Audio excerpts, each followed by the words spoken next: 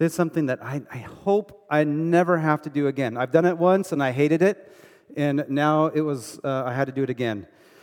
Last Sunday afternoon, I had to umpire a baseball game, a Little League baseball game. There's just something about that I was dreading. Like, I wasn't looking forward to it, and I'm not even the behind-the-plate umpire. I was the field umpire. But as soon as I got there, I saw the behind-the-plate umpire, and he's really intense. Like, he gave me a uniform. Like, that's crazy. I had his little jersey, the little umpire jersey. I got the clicker. He gave me, he had hand signals, like, I'm just out here to tell him safe or out, but we had hand signals. It was off to a bad start, though, and I'm dreading it. I literally at one point said, I would much rather be in the dentist chair than right here. Like, I'm not even kidding. It was first inning. I'm kind of out there. There's a guy in first, and he starts stealing second base. And he slides. The catcher throws the ball. The shortstop puts the tag on it. And I call him, I go, you're out, And at once, just automatically, he turns around and he looks at me. He's like, what? Like, I'm totally safe. He's like sitting on the bag. Not just his foot was on it, but he was sitting on it. But I'm like, I don't know. You looked out to me.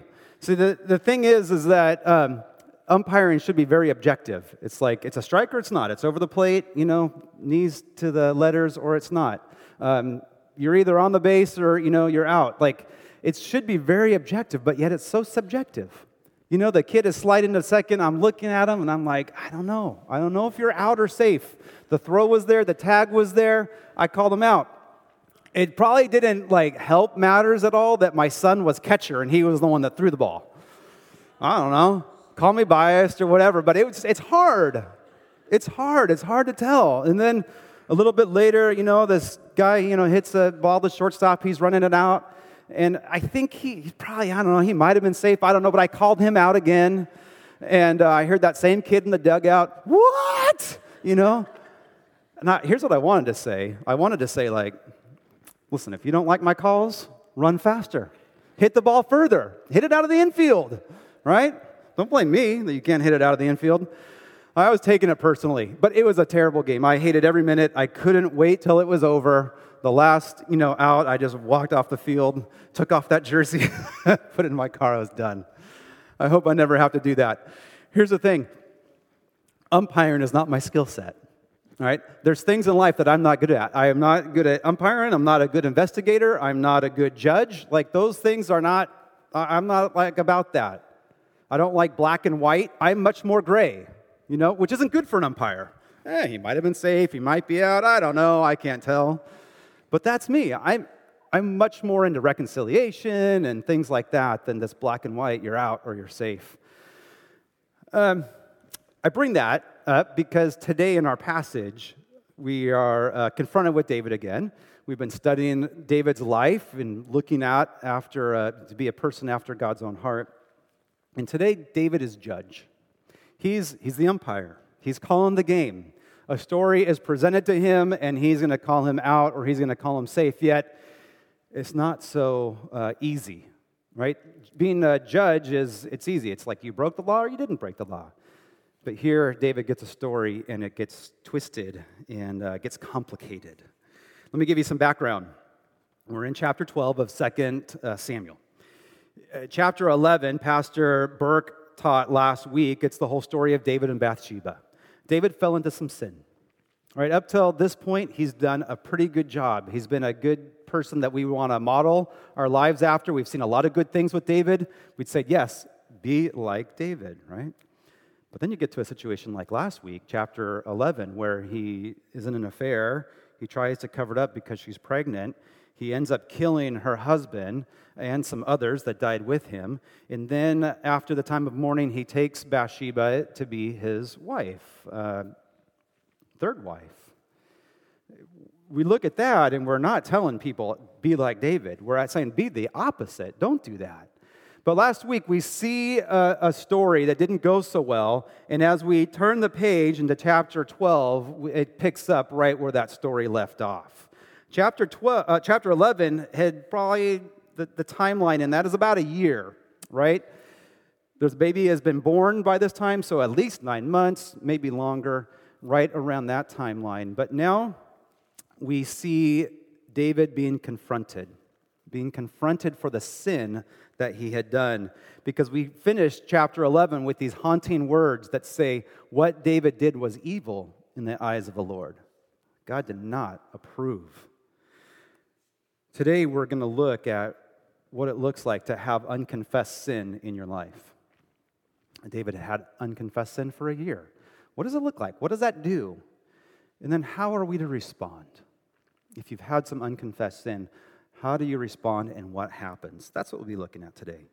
So we'll see kind of the main point as in our pursuit of God, as we are trying to pursue God with all of our hearts, we need to be willing to confront, confess, and be contrite in order to defeat sin.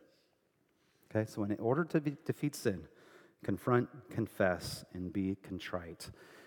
What that means is we've got to aggressively attack sin. David was passive, and we see what had happened. So let's start this. We'll start in 2 Samuel chapter 12, verses 1 to 12. When we see this section of Scripture, here's what we see. Without confrontation, sin will consume us.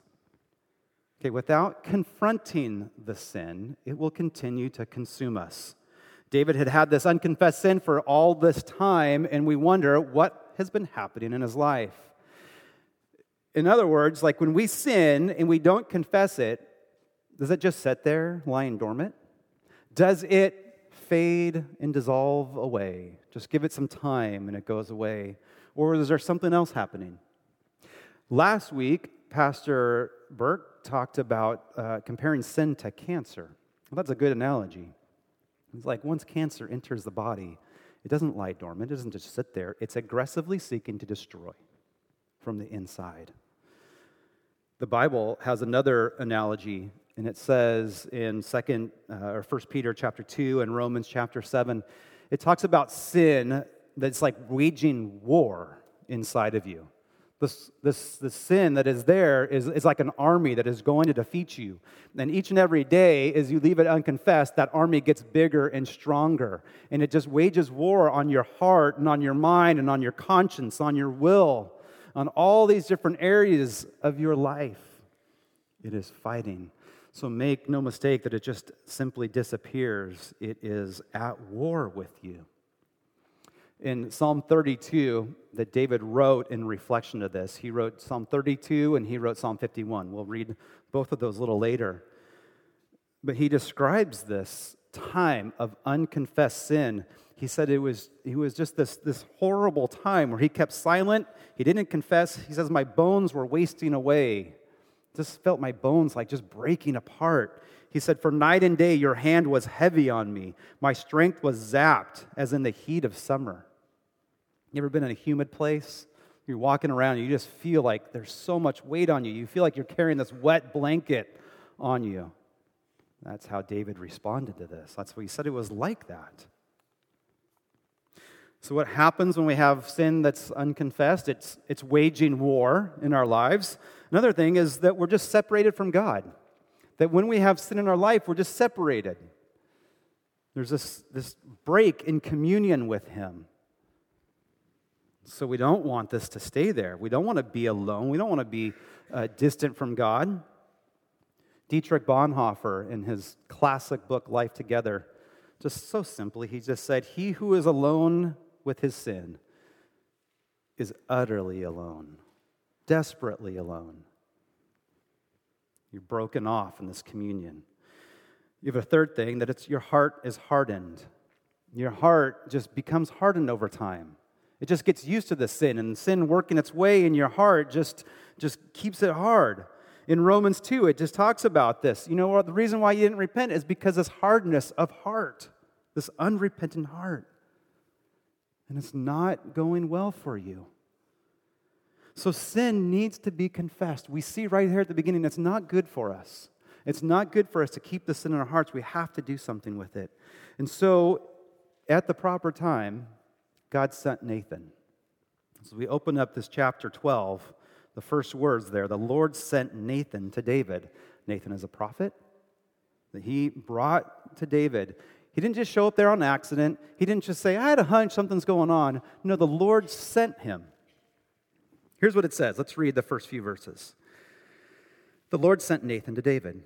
When he came to him, he said, there were 2 men in a certain town, one rich, the other poor. He's going to give him a story. He's going to say, David, here's a situation in your kingdom. I need you to weigh in on this. You being the king, you're also a judge. So I'd like to hear your opinion on this.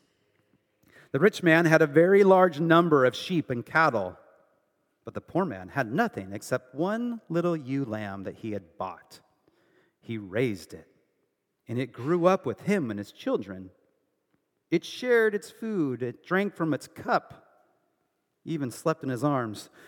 It was like a daughter to him. See, this is like a pet.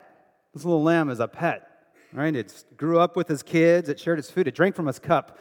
I think that's too far. I have a dog. Love that dog, but I would not let it drink from my own cup, right? But you see the relationship here. It's this tender relationship. Verse 4.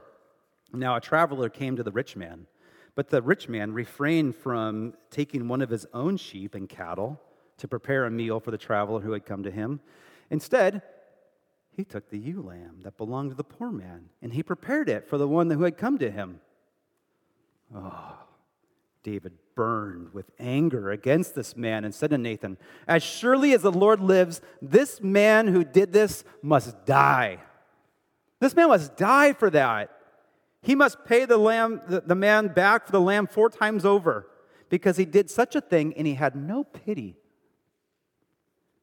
And then David says to Nathan, you are the man. You are the man. The rich man, that's you. The man who had everything, that's you. But you went and you stole a lamb from this man. You stole it from him.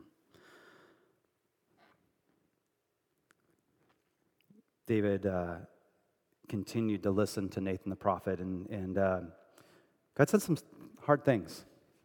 Listen to what God says to him. He says, this is what the Lord, the God of Israel, says. I anointed you king over Israel, and I delivered you from the hand of Saul. I gave you your master's house and your master's wives into your arms. I gave you all Israel and Judah. And if this had been too little, I would have given you even more.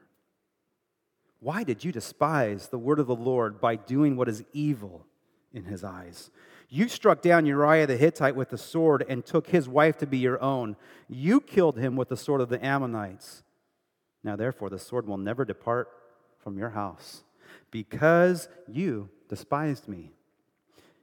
You took the wife of Uriah the Hittite to be your own. This is what the Lord says. Out of your own household, I'm going to bring calamity on you. Before your very eyes, I will take your wives and give it to the one who is close to you. And he will sleep with your wives in broad daylight. You did it in secret. But I will do this thing in broad daylight before all of Israel. Sometimes we say, I wish God would speak more, but not like this. This is hard. He says, I gave you everything you wanted. You didn't lack anything. I gave you protection. I gave you a home. I gave you wives. I gave you a kingdom. And if you wanted more, I'd have done it. You just have to ask. But you despised me. David despised God by his actions. And his actions would carry consequences. And why does God send Nathan? Why does God do this? Why did he even bother?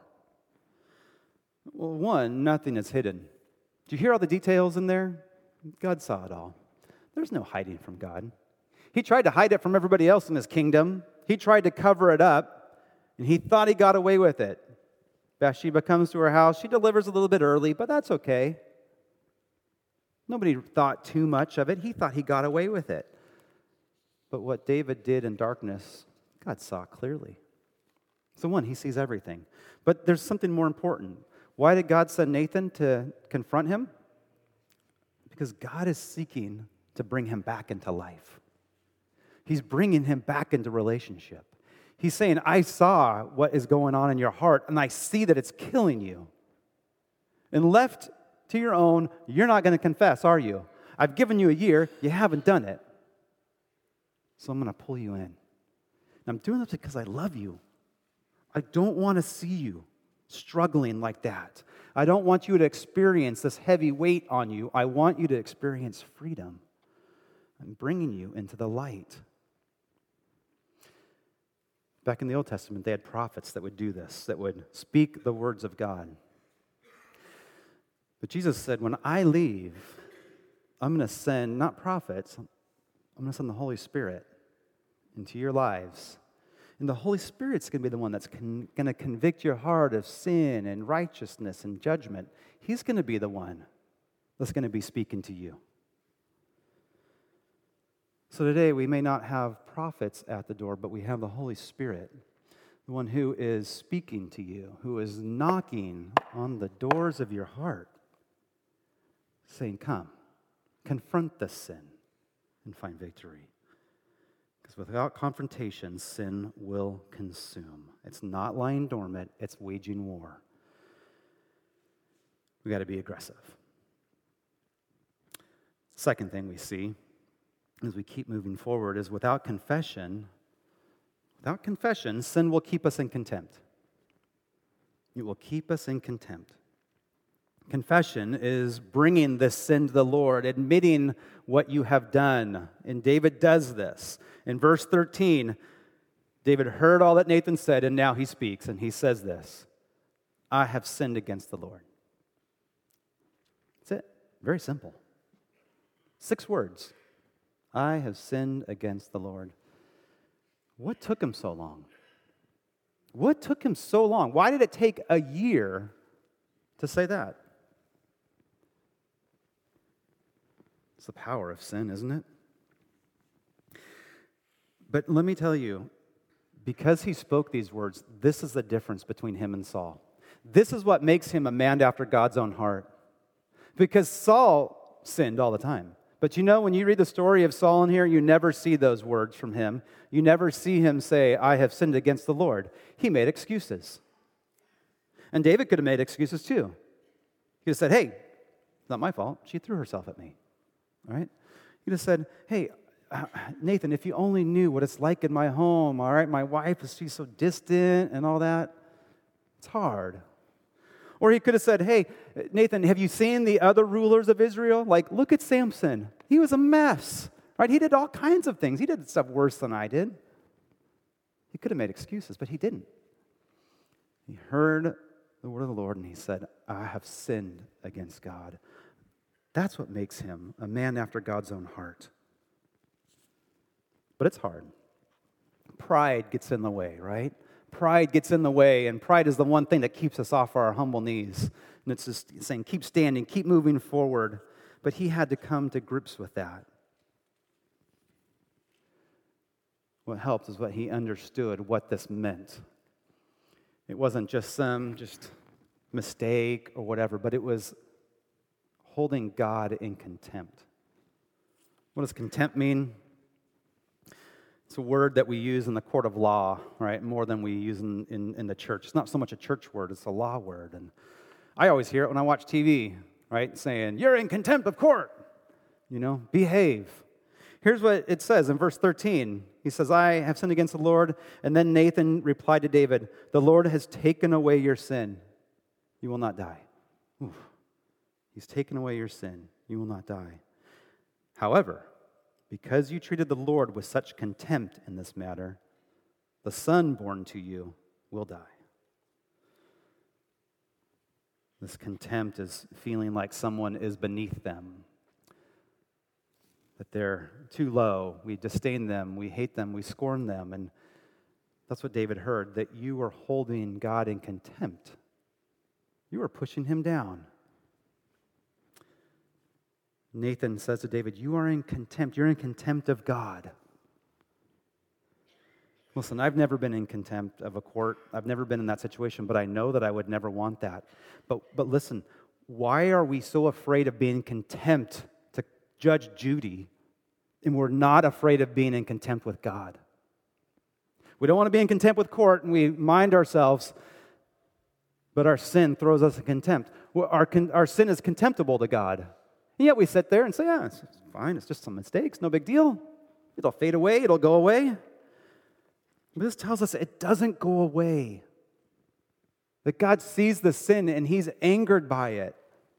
This is a big deal. And he says it carries consequences. We see consequences to play out in the rest of this chapter. We see it through the rest of this book. There are so many consequences. One, the baby that was born is going to die. 7 days later, that baby died of sickness. Can you imagine the agony that he had? He says, you stole Uriah's wife, your wives will be stolen from you. You put Uriah to the sword, so the sword will never leave your house. If David just knew what his actions would do, if he knew what his sin would do, if Nathan came to him and said, hey, I see you looking at Bathsheba, let me just tell you what's going to happen. If you do anything, that son will die. Your firstborn is going to be murdered. One of your daughters is going to be treated very poorly by one of your other brothers, or her other brothers. Another one of your sons is going to move you out of the city. He's going to rise up in rebellion against you, and he's going to be eventually killed. 3 of your sons are going to die. 1 of your daughters is going to have emotional distress for the rest of her life. Uriah is going to die, several men with him. If Nathan told him all that, do you think he'd do it? I don't know. I would hope not. And listen, I don't know where you're all at. I don't know what's going on in all of your hearts. I don't know if there's sin that has kind of been harboring in your heart. I don't know if you're thinking about something, whether it's an affair or embezzlement or some shady business deal that's illegal and immoral. I don't know what you guys are thinking of. And I pray that this doesn't relate to any of you. But I know our human hearts, and I know we're prone towards evil and wickedness. But stop. Please stop and look at the consequences. Not only does it hurt family members and people all around us, but we're holding God in contempt. I don't want to do that.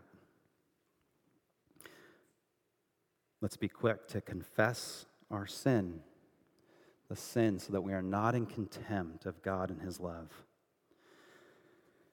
Without confrontation, sin will consume us. Without confession, it will keep us in contempt. But without contrition, sin will never be cleansed and conquered. Without contrition, sin will never be cleansed or conquered. What does contrition mean? Kind of a vocabulary. Contempt was a courtroom word. Contrition is, we're back in the church. It's a church word now. It means feeling this awful weight of being remorseful and penitent. It's being repentant. In Latin, the word means it's ground into pieces. Think of like ground beef and what it goes through. That's repentant. That's contrition. And so David's heart now turns to contrition. And we're going to leave 2 Samuel, and I want you to flip over to Psalm 51. Psalm 51, he wrote in a response to this. It says that he wrote this after this visit with Nathan. And we're going to spend a little time in here looking at this. But I want you to see this heart of contrition. He's not just like, hey, I'm sorry if it offended you. I'm sorry if you are hurt by this. I won't do it again. It was much deeper than that. Listen to his words. He says in Psalm 51, verse 1, "Have mercy on me, O God, according to your unfailing love." Have mercy on me according to your unfailing love. Not your unending anger, but your love. According to your great compassion, blot out my transgressions.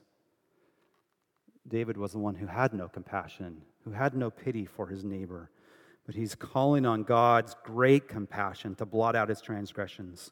Verse 2, "Wash away all my iniquity and cleanse me from my sin. For I know my transgressions and my sin are always before me. Against you, you only have I sinned and done what is evil in your sight. So you are right in your verdict. You are justified when you judge." He's saying, you are a fair judge, and I am guilty. For sure, I'm guilty. I've been guilty since before I was born. I definitely have sinned against you, but I'm calling on your mercy to be cleansed. His heart broken before the Lord and what he has done and what it has caused. Verse 7 continues. It says, cleanse me with hyssop, and I will be clean. Wash me, and I will be whiter than snow. You see this confession, what it brings. When we confess, we are cleansed. It says, let me hear joy and gladness. Let the bones that you have crushed rejoice. Those bones that were becoming brittle, he's saying, now strengthen them and let them rejoice. Hide your face from my sins and blot out all my iniquity. Create in me a pure heart, O God, and renew a steadfast spirit within me. Do not cast me from your presence or take your Holy Spirit from me. Restore to me the joy of your salvation and grant me a willing spirit to sustain me. Before, when sin was unconfessed, he was struggling. He felt the weight of God upon him. He felt that pressure. It was breaking him. And now he confesses. He repents. And he's clean. He's cleaned up. His bones and his body are restored. His sins are removed. He has a clean, pure heart. God's presence is moving him forward and sustaining him. He's with him. His joy is restored to salvation. Do you see the change? Do you see the change that when we confess what God brings? God loves a contrite spirit. A humble and contrite heart is what he loves. If you skip to verse 16, he says, you do not delight in sacrifice, or I'd bring it. If that's all it was, that you just wanted me to bring another lamb or something, I would do it, if that's what it took. He says, but you don't take pleasure in burnt offerings. My sacrifice, O God, is a broken spirit, a broken and contrite heart. You, God, you will not despise. Do you see what God wants? Do you see what He's desiring in our lives? A broken and a contrite heart. That is where we find forgiveness. I think it's really important that we understand this, that we understand it clearly. In 2 Samuel chapter 12, verse 11, which we read earlier, do you remember what he said when Nathan was talking to David? He said, you despised me. David, you despised me in the way you acted and what you did. But what David wrote here is that a contrite heart, God will not despise. It's the same word. You despise me in your sin, but I'm not going to despise you when you come to me asking for forgiveness. You're going to only find love. You will find compassion. You will find mercy. You will find grace. And that's a beautiful place. That is where I want us. I don't want us over here stuck in the sin, harboring the sin, just saying, oh, it'll go away, we'll figure it out. That place will destroy you. It'll destroy people with you. You're despising the Lord. You're keeping Him in contempt.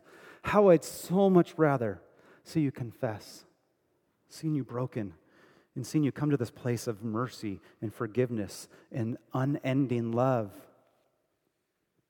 He says, I got great things for you. I have great joys for you to see. I have salvation. That all comes through the broken and contrite heart. Hearts that need to be humbled. I started this sermon talking about umpiring. And how hard it is. It's so hard for me. Because I am not a good judge. I'm just not good at it.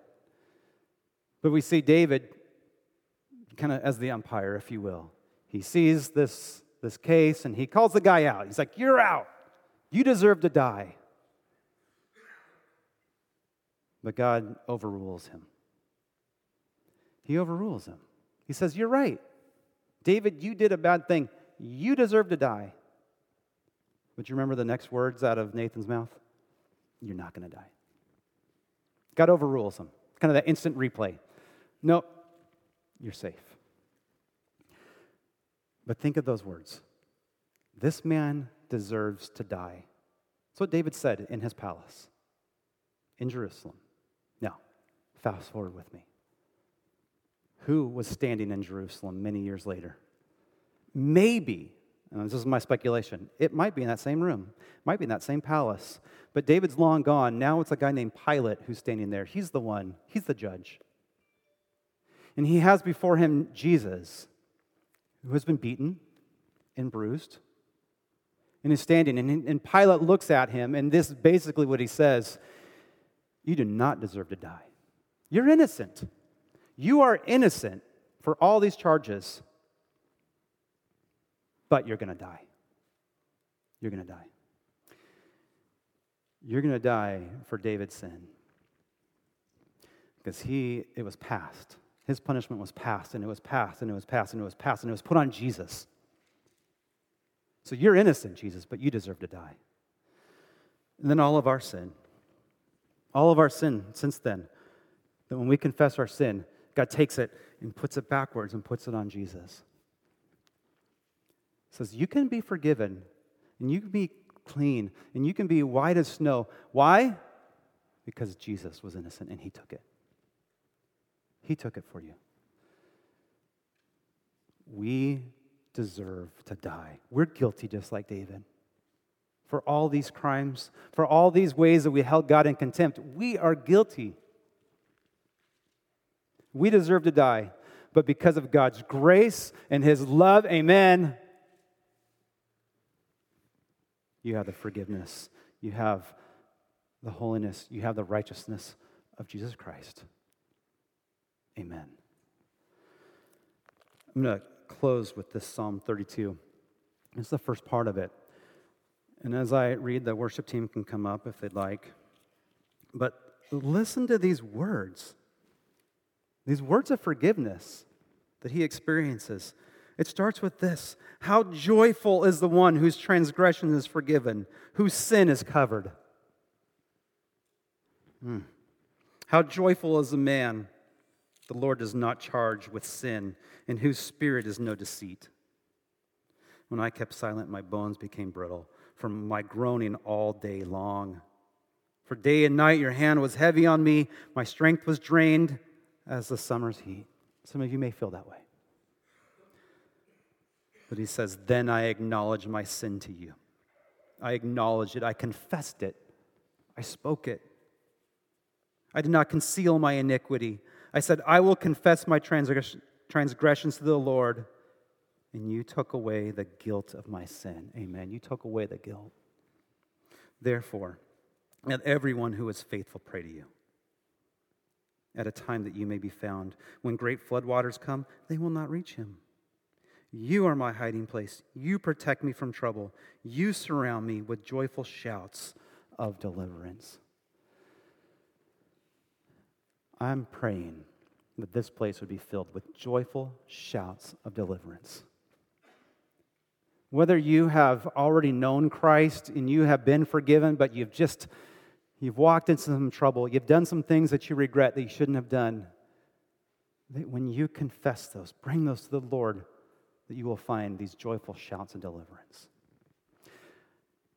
Or maybe it's you've never received Jesus Christ. You've never asked him. You've never prayed for forgiveness. You've maybe heard some things here and there, but you've never come before the Lord and said, please forgive me. I'm a sinner. I have sinned against you. I've held you in contempt. My heart is that God, the Holy Spirit, speaks into your heart and opens the door, and you confess and you receive new life. You receive salvation. You receive forgiveness. Today, there's joyful shouts of deliverance. It's right there. It's ready for all of us. May we receive.